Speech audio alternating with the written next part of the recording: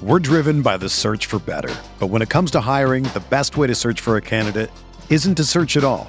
Don't search, match with Indeed. Indeed is your matching and hiring platform with over 350 million global monthly visitors, according to Indeed data, and a matching engine that helps you find quality candidates fast. Ditch the busy work. Use Indeed for scheduling, screening, and messaging so you can connect with candidates faster. Leveraging over 140 million qualifications and preferences every day, Indeed's matching engine is constantly learning from your preferences, so the more you use Indeed, the better it gets. Join more than 3.5 million businesses worldwide that use Indeed to hire great talent fast. And listeners of this show will get a $75 sponsored job credit to get your jobs more visibility at Indeed.com/Blue Wire. Just go to Indeed.com/Blue Wire right now and support our show by saying that you heard about Indeed on this podcast. That's Indeed.com/Blue Wire. Terms and conditions apply. Need to hire? You need Indeed.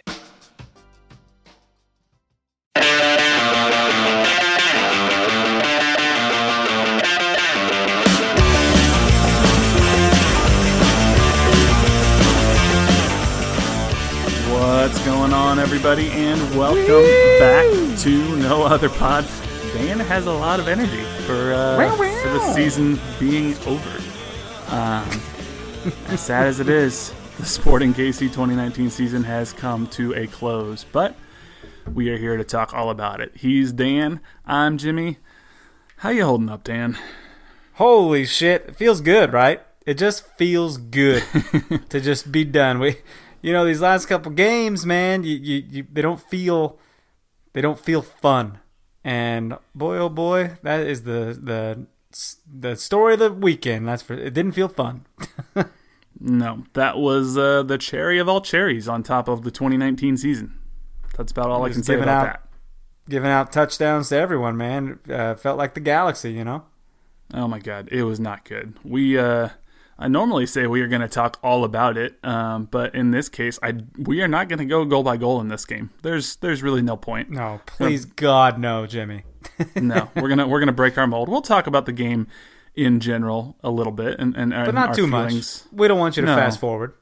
No, we're going to talk about our feelings on the game, but mostly use it as a conduit to our feelings on the season, and where things go from here, and then how we've become a bunch of curmudgeons due to our losing ways. That's a new word that I've been using lately. I think I'm using it correctly. We're curmudgeons now. Yeah, some of us have been curmudgeons for a while, but yeah, it's Jimmy's the worst. We'll talk about that. We'll talk about the MLS playoffs. Maybe give some predictions. Because MLS season's not over. We still got another month of MLS soccer going on. So, we're fans of the sport, fans of the league. We'll be watching. We'll talk all about that. That's true. Pick our favorites and predictions and all that, and be fun stuff. See what happens. Maybe we'll pick a team that we kind of want to follow and adopt as our honorary team throughout the playoff run. We'll see. But we have a new review first and foremost, don't we? Yeah, sure do. Boom. Dropping 5 stars is what the PB Pumper says. That's what my nickname was in high school. Bro. No. PB Pumper. First of all, I want to go have a big... I want to call myself that when I take a big old spoonful of peanut butter. I'm PB pumping, baby. But of course, man. The PB Pumper... By the way, say that 5 times fast. That's a bitch. Sounds like a villain in a comic book or something. Oh, a PB Pumper. PB Pumper, PB Pumper. Can't do it. Oh my God. Love the podcast. Always a great oversight on all things SKC related. Keep up the good work, fellas. That's short and sweet, man. That's short and sweet, straight to the point. That's how you got to do it. Thank you, Peanut Butter Pumper. That's how the PB Pumper rolls. Short and sweet. That's great, man. So just when I think we won't get any more reviews, stuff pops in like that, and it's always feels good. Very cool. Thank you for that wonderful review, PB Pumper, whoever you are. And if you have left us a 5-star review, particularly before, thank you so much. And if not, what are you waiting for? Get out there, leave us a preferably 5-star review. If you don't want to leave us a 5-star review, that's fine. You can tell us why. We might read it. We might make fun of you. No, not really. But there you go. Hey, you know, we're reading them all. So I'm thinking like, dude, make your review something that you want, that you think is worth reading. Make it something that you think people want to hear. Like maybe it's a guest you want us to try to get on or something, or you know, your favorite or least favorite player or something like that, or maybe you'd like to hear less of Dan and more of Jimmy. Whatever, you know, give us throw something in there, because we're reading them, and it takes a little time in the podcast, and this is just as much as your guys' podcast as it is ours. So we love that shit. Absolutely. If you want to make a suggestion for a guest or a segment or a show, give us your favorite memory, write us a limerick or a haiku, you know, well, tell us a joke. We'll just read it our on personal yearbook. Yeah. Yeah. Hags. Keep in touch. I think this is we'll read every review that we get. So thank you guys so much for leaving those, and we'll keep on keeping on. First and someone's foremost, gonna come at us and be like, "You didn't read my review from 2017," and we'll be like, "Oh shit, did we miss that?" Well, you know, beggars can't be choosers. We're not perfect. We try. So if we haven't read your review, or if you're convinced we haven't, go back to the episode after you left it, re-listen to the whole hour, make sure we didn't read it, and then let us know, and then maybe we'll read it. But there we go. That's a lot of work. I wouldn't do that if I were you. You have better things to do with your time. So, but let's, man, it is tough to think that Sporting KC soccer is no more until March of next year. It's all done. There's a lot of stuff going on between now and then. It's you know, it seems like it's a long time. It'll probably go by quicker than we realize. There are drafts aplenty. There is still a whole postseason of MLS soccer to play. There are allocation order drafts and expansion drafts and re-entry drafts and super drafts and not so super drafts and anything you can think of. But let's before we jump to the off season, let's just spend a little bit of time talking about this FC Dallas game. And like I said, we'll use it as more of a transition look back toward the 2019 season as a whole. I do want to point out, now you can take this as a sign of good things to come or a sign of bad things to come, that this game was the first time in club history that Sporting started 4 homegrown players in the starting 11, which is kind of interesting. That's kind of cool. We would never do that in a game that mattered.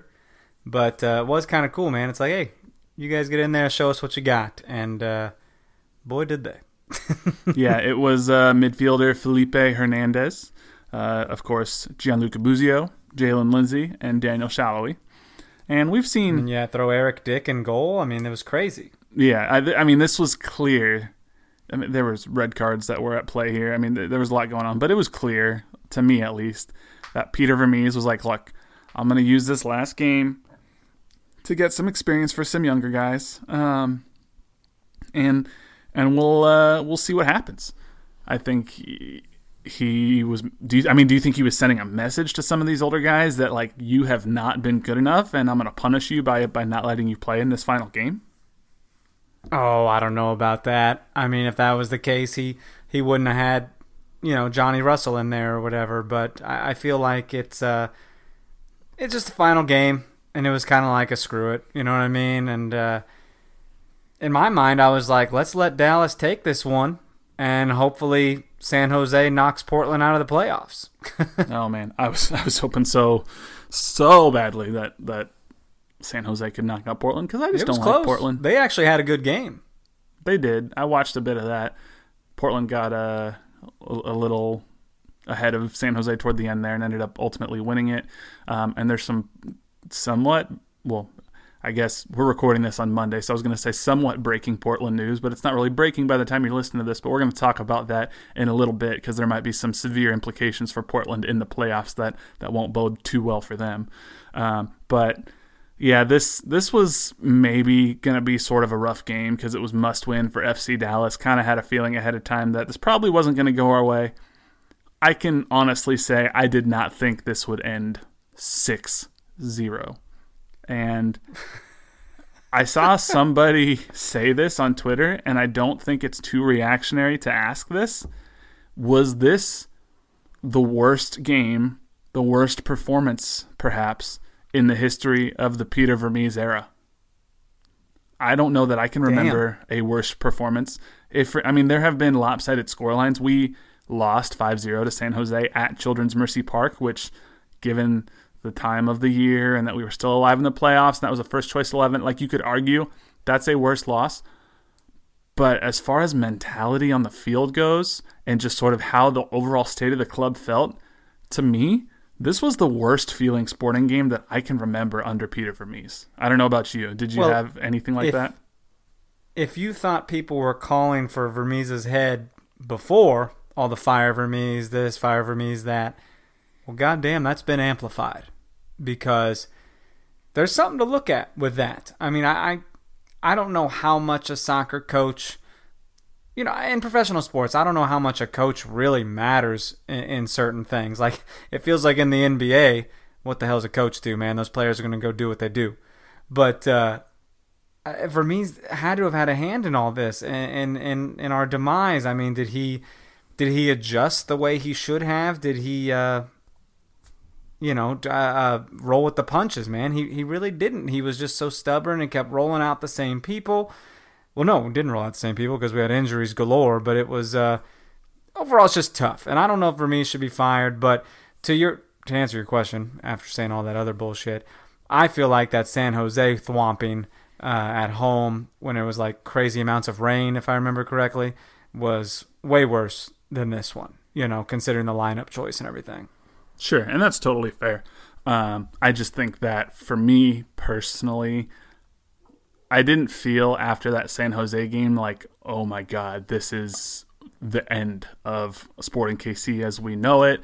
This is a crossroads for the team going forward, and the future of the club could go one of two ways, and I really don't like one of those ways it could go. That was, if I remember correctly, our first home loss of the year, and we were undefeated up until that point, and it was like, deep into the middle of the season. We knew we were a good team at that point.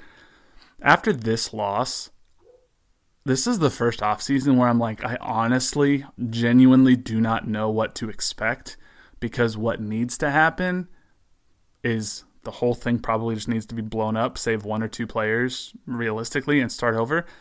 But the nature of the roster, and especially the nature of the unknown with the CBA out there, that can't happen. Players are under contract until 2021, 2022, 2023 in some cases with option years and stuff. Who knows what's going to happen this offseason? How are we going to unload some of these contracts like Andreu Fontes? That needs to happen, and I don't know how it does, but it has to. So it's going to be a very crazy offseason. It's going to be nuts. It's going to be a very interesting offseason. Yeah, so as we mentioned, FC Dallas, they opened the scoring in the 9th minute. Then they got another in the 12th minute. Then we kind of, held them off until the half. And I don't know if you caught this, but did you catch Peter Vermees' halftime interview with Carter Augustine as he was going off the field? I think so, but I didn't notice anything. What are you referring to? He didn't say anything that interesting other than his just general demeanor was, I think, the most dejected I've ever seen him. Like, he clearly, Carter asked him about how some of the young guys were doing, and he's like, yeah, they're fine, they're getting experience, whatnot. And then Carter asked, what do you say to the team? How do you get them back in the second half? And his general answer was basically just like, I don't know, they got to figure it out at this point. Like, we've tried, this keeps happening, it shouldn't happen, and they just have to figure it out because we've tried and it's not working. And he just generally seemed like at that point he probably knew before then, but it was, if he hadn't decided that he was going to try to move on from a bunch of these players before, at that moment he was like, I'm done with this. Like, this is just ridiculous. So I just hadn't really seen him that sort of defeated before, and it caught me off guard for him because he's not usually like that. So. Yeah, it just feels like it's just over. Feels like he was just over the whole thing, just as we are as fans. He's just like, well, whatever. They'll figure it out. I can do no more. Yeah, I mean, he said after the game, There were simple goals early on that the team doesn't have the ability to recover from, and there's a total lack of confidence in the group once the first goal went in. Which every goal was a simple goal.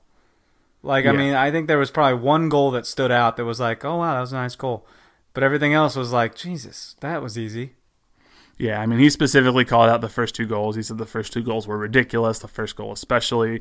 Those kind of goals have happened quite too often this year. I said that last time. I've said that many times. It's not anything new. We don't deserve to make the playoffs, so it's good we're not in them.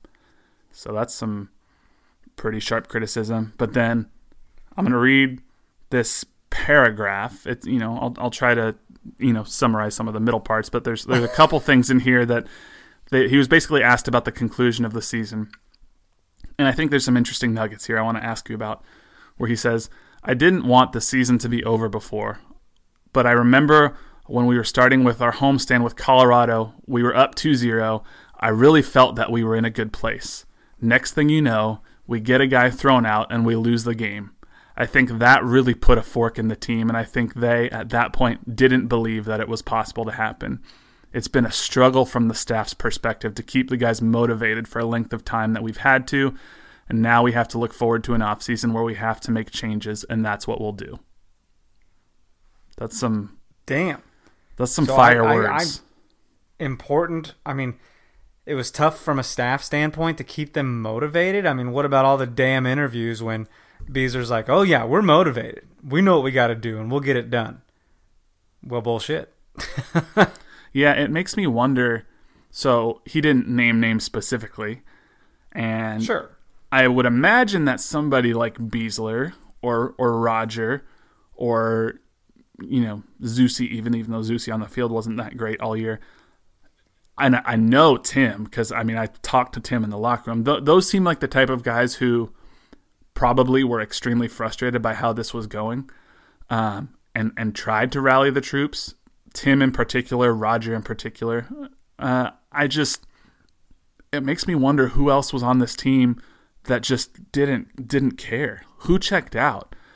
And everyone checked out at some point or another. It sounds like it. I don't know. And for him to say after that Colorado game, that's when they officially decided, yeah, this team's not going to make it from the players' perspective. There were still, I remember when we were up 2-0, like he said, it really felt like there was a chance here. And then that game kind of felt like maybe it was the one of the final few nails in the coffin, but there was still a possibility. And for the team itself to, not even be able to go to Portland or whatnot and get a result when they needed to, just because they didn't think it was possible, that's really disheartening from a fan's perspective. So yeah, for real. You keep hearing. Beasler penned multiple letters this year to the fans saying, "We know we're not doing good enough, and we're going to do better, and we promise you, we owe it to you." And fans organized visits to Pinnacle to root them on and cheer them on, and get up at 7 a.m. on Saturdays and say, "We're here for you. We're with you. We're sticking through this with you." It feels like it's a slap in the face to fans for the players to just give up and not care. And I think it feels like to Peter, he seems like he's taking it personally as well, because he's like, I did all this work to try to get us here, and you guys are just saying, whatever, we don't care. So. Yeah, Peter, that might have been a little play from Peter as well, man, trying to protect his job. And, because when teams don't perform, people go straight to the coach.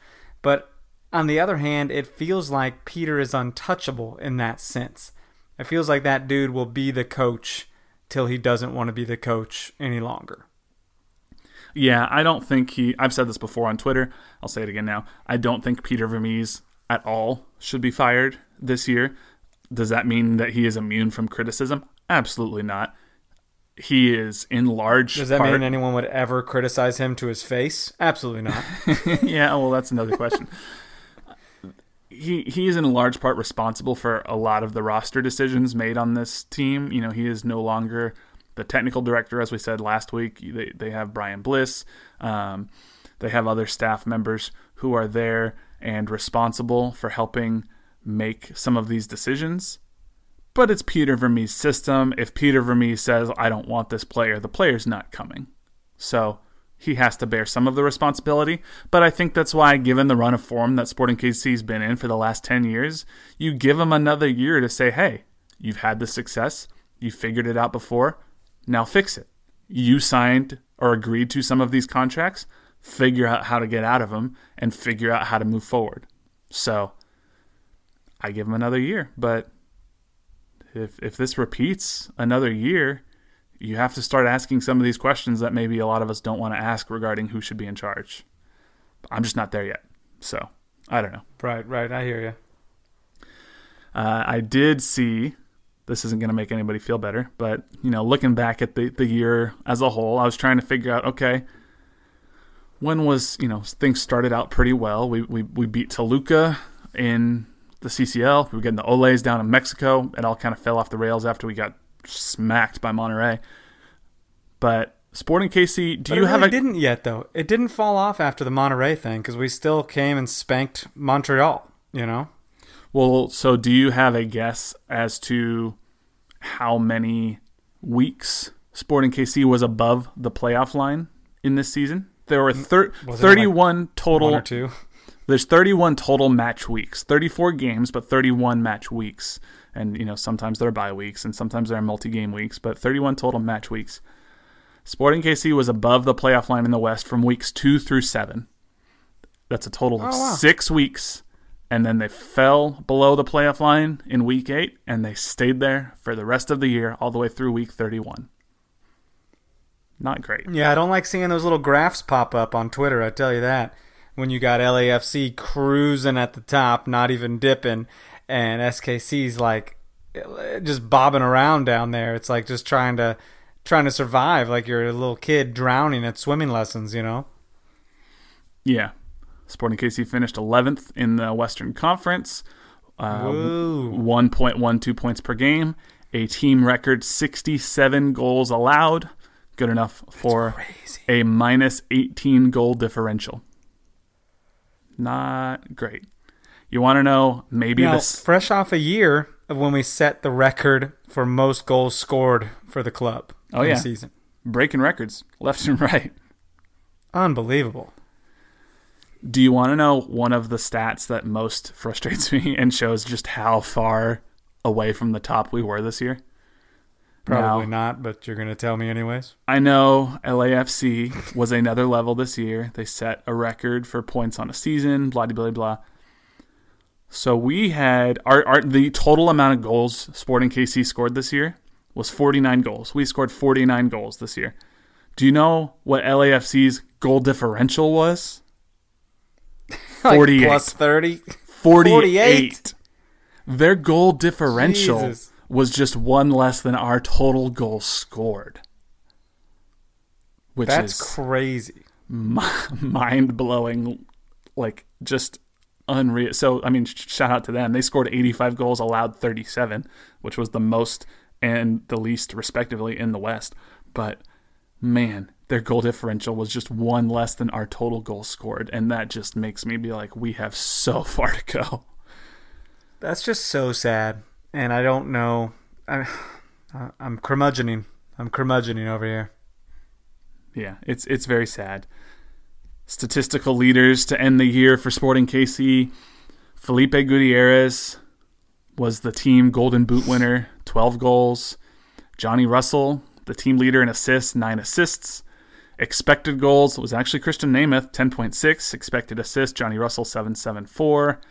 Ilie Sanchez, as one would expect, completed the most passes at just over 1,500.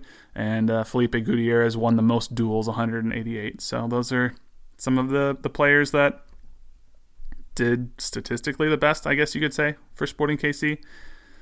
Do you have an MVP, if you will, for the year for Sporting KC? Oh my God. Doesn't an MVP have to be valuable? Yeah. I'm going and I'm like, okay, is there a valuable person on this team? And, I'm probably going to pick Felipe. I mean, he's pretty, in the middle of the field, he's pretty solid. Yeah, I would agree. I think he probably had the best the best year of all the Sporting KC players, not just because he scored the most goals, which is really sad because given that he was playing number 6 at times throughout the year, he was playing number 8 at times throughout the year. I don't think, he was best at the number 10 for us, but he was not playing there all that often necessarily because of injuries and stuff. It's kind of a bummer that he ends up being, good for him, but that he's the Golden Boot winner. It just kind of shows and highlights the problems that we've had for how many years now, where Sporting KC needs a striker who can put goals away. They need forwards who can put goals away, and we didn't have that this year. So it's really not at frustrating. all, man. Ever since we ditched Dom Dwyer, dude, for those 24 goals or whatever he had that one year, it's just all we just really haven't had it. Yeah, and Daniel Shallowy was crazy last year, and then was just non-existent this year. It's insane.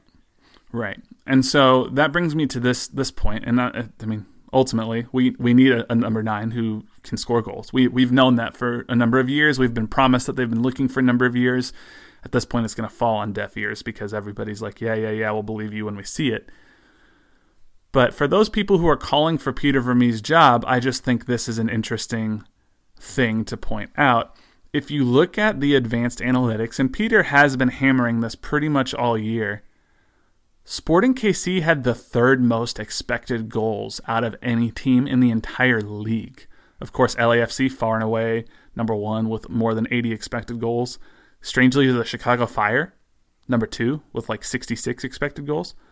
But 3rd out of the entire league, Sporting KC, 63 expected goals on the year. Which means when Peter says that we're creating chances, we're not putting them away, he's 100% right. And one could argue his system is working. He's putting players in the position to score goals. But it's interesting. But Sporting KC had the worst expected goal differential of the entire league, meaning the number of goals we scored versus number of expected goals. Sporting KC was dead last in the league at minus 13.9, which means we scored just about 14 goals less than we should have this year. So, well, Peter said it time and again, we create the damn chances and we're not putting them away. And we really did. That's the story of the year, man. Like, the setups were there, we just didn't put them away. Yep, 100%. So now it's on Peter to go out there and find some goal scorers. You have to, right? Like, is he going to find a striker? Because that's been the thing for the last few years. You got to have a striker. Because it's not anyone on our team right now. It's not Namath, that's for sure. He's out of contract after this year, and yet you can't think he's coming back. If he does come back, it has to be on like 10% of his current salary, because his current salary is $1 million. I don't know if I'd pay $100,000 for the production he got this year. He's just not it. Not to mention, now take this as you will, because the Super Draft isn't, of course, the end all be all, but we would have had, I think, the 6th overall draft pick in the Super Draft this year because of where we finished in the table, plus the 2 expansion teams automatically jump up to the top. We don't have that draft pick because we traded it away for Christian Namath. So we don't even get to reap the rewards of our poor table finish this year. So that's kind of a bummer. Right. But I don't know. It's just, this. I hesitate to go out on a limb and sort of make a prediction or anything, but I feel like this has to be the offseason where we bring in a striker. Peter just looks so frustrated, and the fans are so frustrated. Can you imagine coming back here in March for what? The 4th season in a row and saying, well, yeah, we just didn't find a striker that fits the system. I think fans would riot. I mean, you got the year you got rid of Dwyer, dude. I mean, that was... What year was that? Was that 2017? Oh, man. I want to say it might have even... It was. It was the year I moved to Chicago. Okay. Well, then, so summer of 2017, All-Star time. It's only been a couple years. Jesus Christ. But it's... feels like it's been forever. That Titanic meme. It's been 84 years. It's been 82 years. But it's, even after that, it was like, well, who's going to score the goals? What are we going to do? Well, and last year, we sort of had it all. I was on this podcast saying, and I still think it was a fine take at the time, you don't need goals coming from a number 9 if you're scoring them in other ways. And we scored them in other ways last year. We set a team record for goals scored. Now, I guess where the fault lies is that's more the exception and not the rule.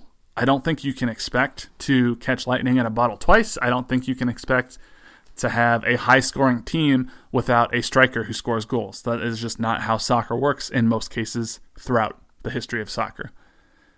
I just cannot imagine another offseason where Peter Vermees and the front office and them are so, I don't know if picky is the right word or what, but they just don't bring in a striker who's not a retread of things we've already tried. Because I think when I talked about earlier, the club's kind of at a crossroads. I feel like, okay, you figure out a way to blow it up and start over and really show the fans, hey, we're recommitting to this thing. Or you turn into that low budget, small, medium market, Midwestern club that we all sometimes think we are, and then you end up, or you're going to lose fans, and then you're going to end up with a half-empty stadium. We're going to look more like FC Dallas or Houston than we do the last 10 years of Sporting KC. And that's sad. True, man. That's a good point. That is a sad point. So hopefully we don't do that, but this is a big offseason for Sporting KC. You got to get rid of people like, well, one, Johan. Okay, he's gone. That was a big salary. Gone. Nemo, he's going to be gone. Hopefully you can get Andre Fontes gone. And if you could just get those 3 gone, that's like $3.5 million suddenly you've freed up to do it. And you can do a lot with that. So that's huge. We'll see. So I don't know, man. Do we have to talk any more Sporting? I don't think there's much else to talk. I mean, let's see. We'll go through our questions here real quick. I guess there's really only one Sporting question from Mark Anthony. It's probably the singer. Thank you for your question, Mark Anthony. Oh, yeah. And he was at the camp with me, I think, wasn't he? Probably. Did you ask him how Jennifer Lopez is doing? Oh, my God. Anyway. What, are they married? Mark Anthony and Jennifer Lopez were married, yeah.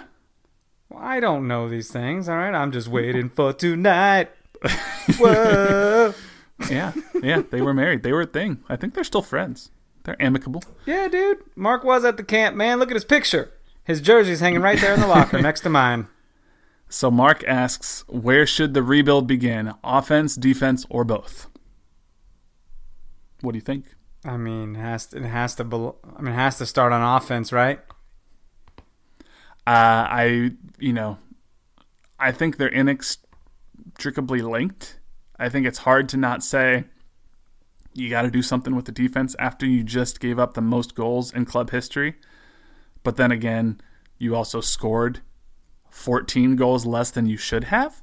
So it's like no matter which statistic you lose, it's terrible everywhere, which is kind of sad. Yeah, I don't want to pick one, but I don't want to say both either. I'm just like, yes, whichever is chosen out of those 3, yes, sounds good. Yeah, the fortunate thing is I don't think it's, and not to sound like a cop-out answer, but we don't really have to choose. Like you can work on improving both simultaneously.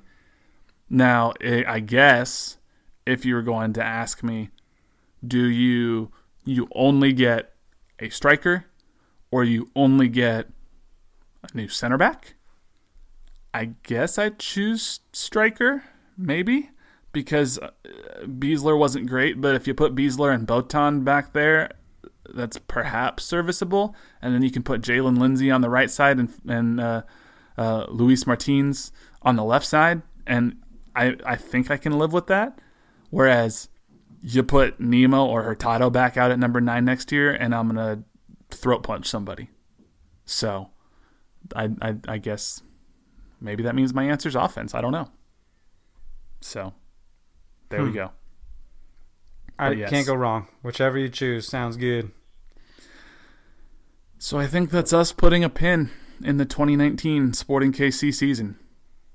That's that, and there will be off-season news to talk about. Sporting. We're not going to have no Sporting news until March. There will be plenty to talk about, but I think we can officially close the book, put the book in the trash can, set the trash can on fire, and throw it out the door and never look at it again for Sporting KC 2019.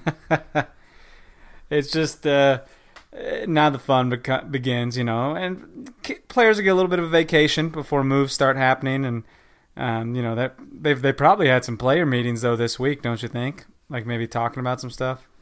I'm sure, and they'll do, for lack of a better phrase, exit interviews, basically, where they do this every year, right?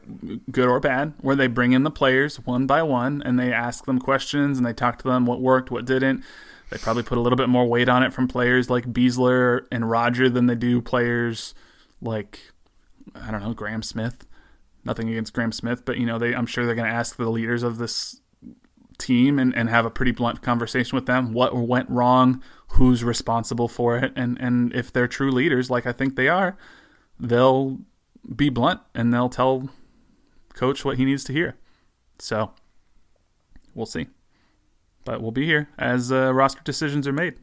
We'll let you know. I did see a funny tweet. I want to say it was Drew Vanderplug.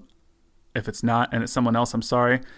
But he was saying the most peak Peter Vermees thing to do after how mad he is would be to not protect 12 people that he's allowed to protect in the expansion draft. Just protect the bare minimum that he has to and then be like, yeah, screw it. Take them all. I don't care. Just leave them all unprotected. That is funny. I don't know if he's allowed to do that, but if he is, I wouldn't put it past him to just be like, I don't want these people. I saw you talking about that on Twitter, and I think he's probably required to choose. But what if he's just like, yeah, no, I'll protect my big budget players here, and y'all can have the rest. I know he's at least required to protect 3 international players, but outside of that, I mean, man, maybe he doesn't want to keep 12 of his 28 players. Who knows? So, yeah. Well, let's shift away from sporting, and let's talk MLS playoffs. Drake Ewing asked us for some playoff predictions, so we can go through that. The 7 teams in each conference that made it, I'm sure many of you know, but in the West, LAFC 1, Seattle 2, RSL 3, Minnesota 4, LA Galaxy 5, Portland 6, and Dallas 7. And in the East, NYCFC number 1, Atlanta 2, Philadelphia 3, Toronto 4, DC United 5, New York Red Bulls 6, and the New England Revolution 7. Dude, so the East sucks. Can I just say that? The East is garbage. Man, all right, all those teams you named in the West fought like crazy. All right, the East, man, having New England squeeze in like that, I mean, they were never close. It was never, it was never a dogfight like the West went through. So East was soft. And I'm sorry if you're any kind of Eastern Conference listener, but you're soft.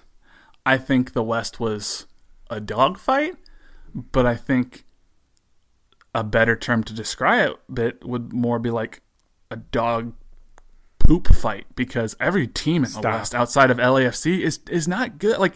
2 through 5 is basically interchangeable, and these teams are not very good. That means because they were going at it, man. No one really broke apart because they were fighting. Because they were all bad and kept losing to teams that they shouldn't be losing to. And nobody fights over dog poop. What are you talking about? It's a dog poop fight. Give me the dog poop.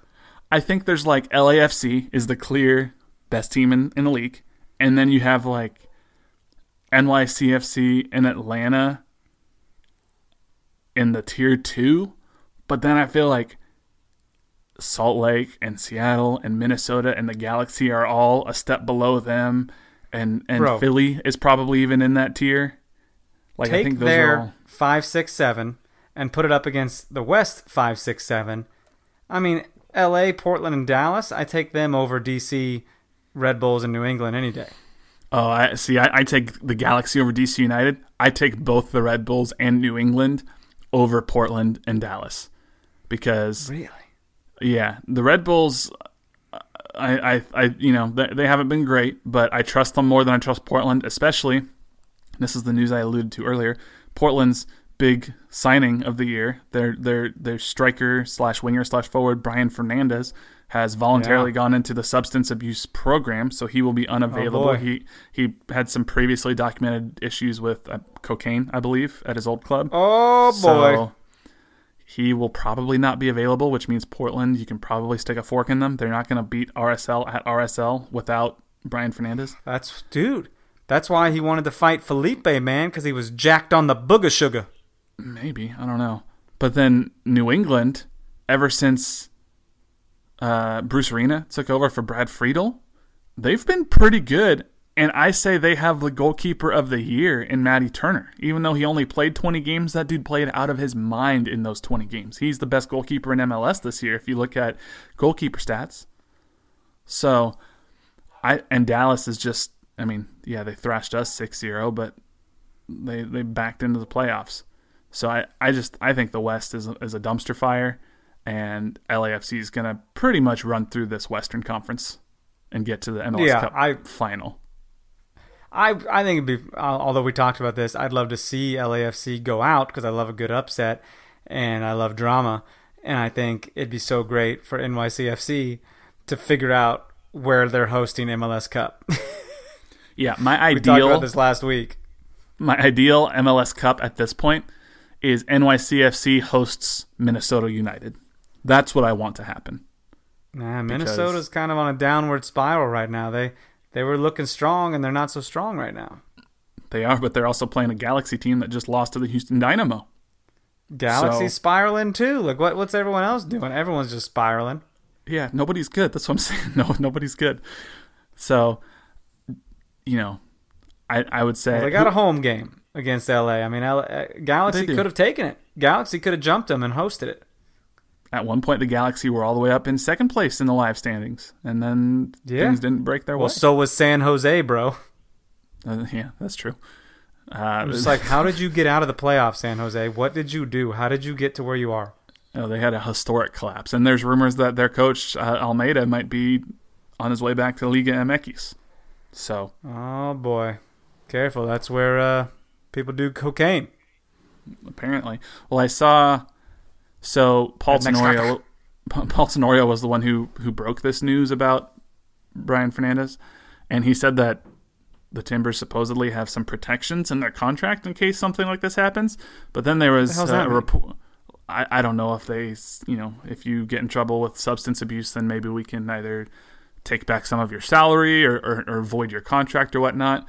But a reporter for ESPN that covers Liga MX, he said that he would be surprised because the Mexican club that Fernandez came from was shocked at the offer that the Timbers came in with because no other team was offering anywhere near a fee that high because everyone knew about his drug problems. So when the Timbers came in and offered that, they were like, hell yeah, we'll take it.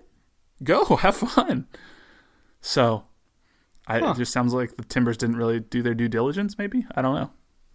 Maybe so. But whatever they did, they definitely tweeted about it later, so... Yeah, because the Timbers are the team out there complaining about every single possible call that doesn't go their way. And I'm just like, I swear to God, it makes me want you to lose. I've never rooted for RSL in a game that didn't directly benefit SKC. I think I want RSL to beat Portland just because I do not want to deal with their stupid crap on social media for any longer than I have to. I just hate them. So, sorry to my brother. Do you have a team in MLS that's left in the playoffs that you're pulling for more than any other team? I mean, I'm gonna pull for NYC. I think I've mentioned they're kind of my secondary team if I had to choose someone. Similar sporting blue colors as well, but I just don't think LAFC is gonna collapse, man. I think they're too strong. I think they're gonna get it done. Makes sense. As a Man United fan, you would pick the team owned by Manchester City. So, well, Man United's pretty much trash this year, so it is what it is. Yeah, no, it's okay. Everton's in 18th in the Premier League, so here we are. There we go. But it's Man United shouldn't be middle of the table. It's weird, man. I as an Everton fan, you're like, oh, this old chestnut. Well, no, we should be middle of the table, but we're bottom of the table, so that's the problem. True. That's true. If we were sitting in 11th, I'd be like, yeah, this makes sense. 18th is a little low. That smell, man. That smell of relegation doesn't smell good. We're only 8 games in. We got 30 more. So hopefully, we'll get on a hot streak around Christmas. We'll fight our way back up to 11th, and that's right where we'll finish. Shit, they do play 38 games, don't they? Yeah. It's that's a long... crazy. Their season goes all the way to May. It just turned October, and Premier League is not going to be done until the end of May. That's like the NFL talking about adding 2 more regular season games. It's like, well, goddamn. Have you seen all the injuries right off the bat at the beginning of the season? The NFL should focus on just getting their medical carts to work that are there at the 16 games they currently have instead of adding 2 more. You sound like you've been watching Ballers with Dwayne Johnson trying to get medical for everybody. No, I just saw the Steelers quarterback look like he died on the field, and then they were like, well, I guess you're going to have to walk because our cart broke down. So then he was wobbling off, and they pushed the medical cart off the field. And I'm like, this guy doesn't know where he is. Why are you making him walk? But oh man, if I'm gonna say I'm gonna root for Minnesota in the playoffs. If I have to pick a second team, they're kind of my second team. They're like our friendly neighbors to the north. I'm gonna become a Loons man. How about both sporting blue teams, NYC and Minnesota, in the finals there? Like I said, that's my ideal scenario right now, just because I am Team Chaos. I want to see NYCFC host an MLS Cup final at Red Bull Arena in New Jersey. Right, they can't. Isn't there a football game there? At Red Bull Arena? No, there's not a football game there. No, there's a football game. I was thinking Jets. There's a football game at the whatever it's called now. It's not the Meadowlands anymore, but where the Jets and the Giants play. And there's a football game at Yankee Stadium the day before MLS Cup. So they will have to host a game in their rival's stadium. Hilarious. I don't think Citi Field, where the Mets play, which is what they're using as a backup site for their other playoff games, I don't think that's available. So it's either Red Bull Arena or Hartford, Connecticut, where the Whalers play. Bro, if this happens, the whole New York is red, New York is blue thing, New York will definitely be red forever. Yeah, it's game over at that point. You hosted it in the red stadium. Yeah. You can never make fun of their stadium situation ever again for being in New Jersey if you have to host your first ever MLS Cup in your rival stadium. That's so good. With the giant Red Bulls on the seats and everything. Like, it's just... it'd be so good. It'd be so good. What would they do? I would hope that all the New York fans who showed up were actually Red Bulls fans and just cheered for Minnesota United. I'm all about, LAFC's crazy good, and it'd be cool to see them go all the way and finish what they started here. But no, screw that. That's not as fun. Yeah. Well, and I also just want to see Minnesota beat Zlatan because I think that'd be hilarious. Should happen, man. Ike and Zlatan, that's a hell of a matchup. I love it. We like Ike. So, got to root for our former SKC man. Ike does not like Peter, by the way. I don't know if you listen to BS the podcast, but he throws some jabs in there towards Peter. Have you noticed that? What's he say? I haven't listened to as much of it as I'd like to. Do you have any? Okay, it's just examples? It's just little things. Like I think like Benny one time was like, we'll get Peter on the podcast, and Ike was like, oh yeah, good luck with that. And another time, it was just this is a small thing. But there was another time when, God damn it, I can't think of any examples. But I know people that are listening right now, that are listening to BS the podcast, have definitely heard him say something about Peter. And how he's just, he is what he is, man. He's the person we think he is, probably. Yeah, that doesn't surprise me. So, do you... Someone listening right now, if you know what I'm talking about, tweet at us at NoOtherPod, because I can't think of a specific example, but I know it's been there on BS the podcast. I have some catching up to do on BS the Pod that I need to go back and listen to because I know it's a very good podcast. So yeah, not too bad. So I know you want NYCFC to win. Do you have a prediction as to who will actually win MLS Cup? You going with Probably LAFC? LAFC. Yeah. Yeah. Do you think NYCFC comes out of the West or East? Excuse me. I can talk. Dude, Atlanta's been such an up and down clusterfuck all year. I could see Atlanta pulling it off. Yeah, I hate to say it, but my gut feeling is what's actually going to happen is it's going to be LAFC versus Atlanta. So I mean, we'll see. Like NYC had a lot more ties, like 6 more ties and 6 less losses than Atlanta did. They have the same amount of wins, but it just means that NYC almost got more wins. To be honest, I mean. Atlanta lost a lot of games in the beginning, but they really found their stride towards the end, and I think they could really pull it together and get it done. And it's a 1-game sample size now. There's no more home and away. Anything can happen. So that's why LAFC gets to play at the bank this whole way through, man. I could see it happening. And with their new stadium, why wouldn't you want to host it there in its second year of existence? Man, so if Minnesota United wins, I'll be very happy because that means they knocked out Zlatan in the first round.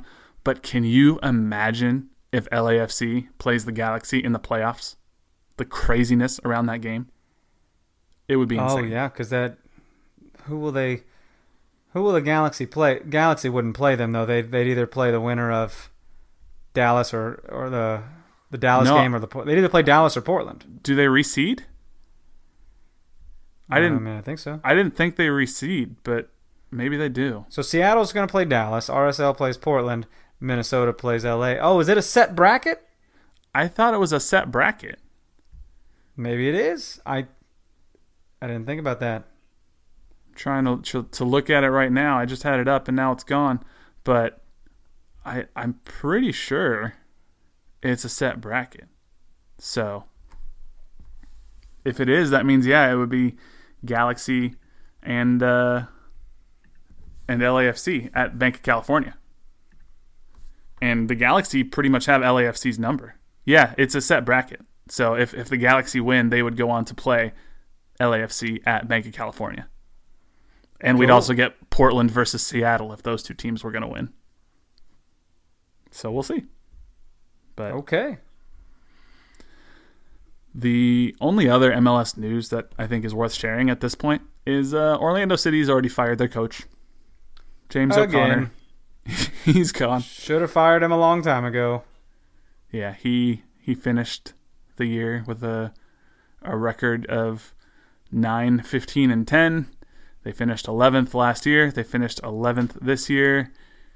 So a total record of 11-27-13 in MLS matches as the coach of Orlando City. They have not made their playoffs in 5 seasons in MLS. So that's rough. They got to do something, and it's I figured they would have fired him a long time ago. So it's very interesting. Yeah, they were a little bit better to start the year, but then they sort of fell apart. They got, I think I saw 4 of the last 24 possible points on the year, which is not good. It's not good at all. So, no bueno for Orlando City. And wow. And yeah, that's pretty much it. I mean, the only other thing coming up that's at all of note is the U.S. men's national team plays, which we talked about in the Nations League. They play Cuba on Friday in Washington, D.C., and then go play Canada in Toronto next Tuesday. But I just can't get up for the Nations League. Is that a tournament, or do they collect points? That's a great question. I don't know. Okay. I don't even really care enough to find out. Shows how much I care about the Nations League. I know they have at least 2 games to play, but yeah. I mean, this is just, Jossie's artist is on the roster again. Enough said. Oh. I don't need to watch this. Yeah. Brad Guzan in goal again. Why? Oh, Brad Guzan. That's great, because he'll be Tim around Ream for the World Cup. Why is Tim Ream anywhere near the U.S. men's national team? Nobody knows. That's wonderful. So, yeah. Why don't you just bring in a bunch of older people that aren't going to be in the World Cup? Hell, bring Tim Howard back. He's available. Matt Beasler would love to get out there again. Will Trapp. Hell, Zusi's had a bad MLS season. Yeah. He called in Will Trapp, who we all don't think is very good, except for the one account that does analytics on Twitter that thinks Manchester United should sign Will Trapp. So yeah, what's that about? Makes sense. Nobody knows. Idiots. I was like, what is going on? Little idiots. Anyway, that's about all I got this week. So I can't think of anything else, man. It's a good time to be alive. Hey, here's a good thing. Can only go up from here. We all feel low. If you guys are like me, you were going to the bathroom on Sunday, and another goal was scored against your team. It's like, what is happening? then the Chiefs lost at night, and it's like, fuck this day. So things can only go up from here. I hope so. We'll see. But time to rebuild, we will be reset. Yes, sir.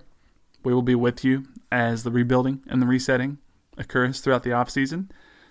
And so we'll try to bring you all the news as it comes along. We'll be with you through the MLS playoffs, talking about what's going on, Hopefully we don't have like another hell final like next year, because I can't do a Portland Atlanta again. That was like worst case scenario. So we'll see. But in the meantime, thank you guys so much for listening. Make sure you tweet us at NoOtherPod, at Dan Kuzer, at JCMax03. Follow us on Facebook, facebook.com/NoOtherPod. Shoot us an email, nootherpod@gmail.com. Leave us that review, hopefully with 5 stars. But yeah, like Dan said, let us know who you want us to interview, segment ideas, anything, a question for us, poems, jokes, whatever. So comments, selfies. Comments, wisdom, life advice. But until next week when we're back with you, well, I don't know how you leave shoes in a comment, but if you can figure it out, then good for you. But yeah, we'll be back with you next week talking some MLS Cup playoffs. But until then, he's Dan. I'm Jimmy. We'll catch y'all later. See ya. Peace out, curmudgeons.